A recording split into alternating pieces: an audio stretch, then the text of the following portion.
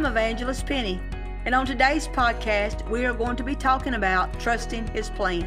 So stick around. I know you are going to be blessed by today's podcast. Proverbs 3:5-6 says, "Trust in the Lord with all thine heart, and lean not into thine own understanding.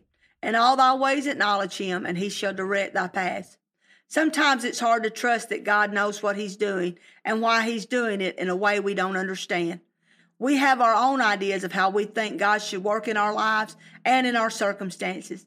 But when God doesn't do it our way, we have a tendency to doubt Him and not trust that He knows what's best for us. We want to know why we are facing what we are facing, why we're going through what we're going through. But instead of asking God why He's allowing something to happen, ask Him what He wants you to learn and do in the midst of it. God said He would work all things together for our good if we love Him and are called according to His purpose. That means the good, the bad, and the ugly.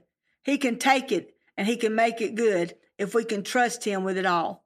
He is waiting on us to make the decision to put our life in His hands and trust Him to work in us and through us, no matter what we may be facing. Have you ever seen where someone stands behind you and tells you to fall into their arms and they will catch you? It's scary to do because we don't fully trust everyone.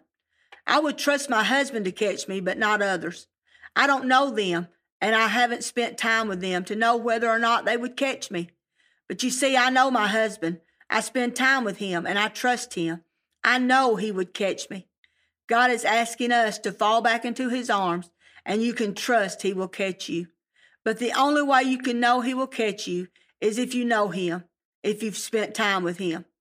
Spending time with Him and getting to know Him creates trust in Him. Today, trust that God has you in His hands and He only wants the very best for you. Thank you for joining me on today's podcast. Please tell a friend about it.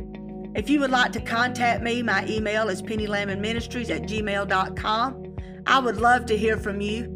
I love you so very much. And remember, until the next time, focus on the Word.